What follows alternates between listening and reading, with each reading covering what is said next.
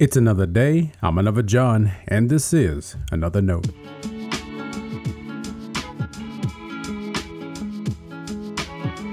Today's edition of Another Note is titled, Before It's Too Late.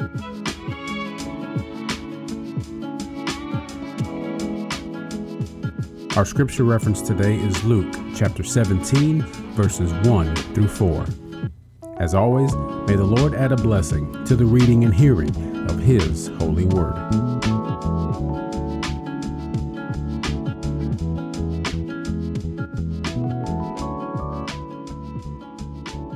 Jesus said to His disciples, "Occasions for stumbling are bound to come, but woe to anyone by whom they come. It would be better for you if a millstone were hung around your neck and you were thrown into the sea than for you to cause one of these little ones to stumble. Be on your guard. If another disciple sins, you must rebuke the offender, and if there is repentance, you must forgive. And if the same person sins against you 7 times a day and turns back to you 7 times and says, 'I repent,' you must forgive." This is the word of our Lord. Thanks be to God.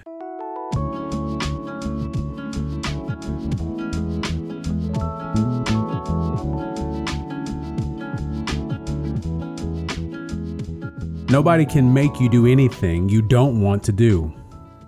That was what we heard growing up when we tried to explain why we did what we did. It was always because he made me do it. Whoever he was had done or said something that we couldn't let slide. Of course, there's great truth in nobody can make you do anything. That's part of living life, learning self-control. You want to develop the patience to be the kind of person you want to be. But Jesus isn't talking about that kind of influence in Luke 17. No, perhaps no one can make you do anything, but they can lead you to. And when we lead others to temptation and trials, we've done just that. Who among us wants to lead others astray? Have you ever noticed we have a hard time imagining ourselves as the one Jesus is referring to? Just before this passage, our Lord gave the parable of Lazarus and the rich man. I'll leave it to you to reread that story in Luke 16, and I'll offer a few observations. The rich man probably considered himself righteous and worthy. As they say, he had it all, and surely that meant God had blessed him.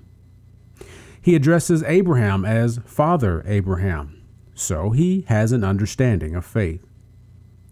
It's in death the rich man realizes his true spiritual need. For him, it's too late.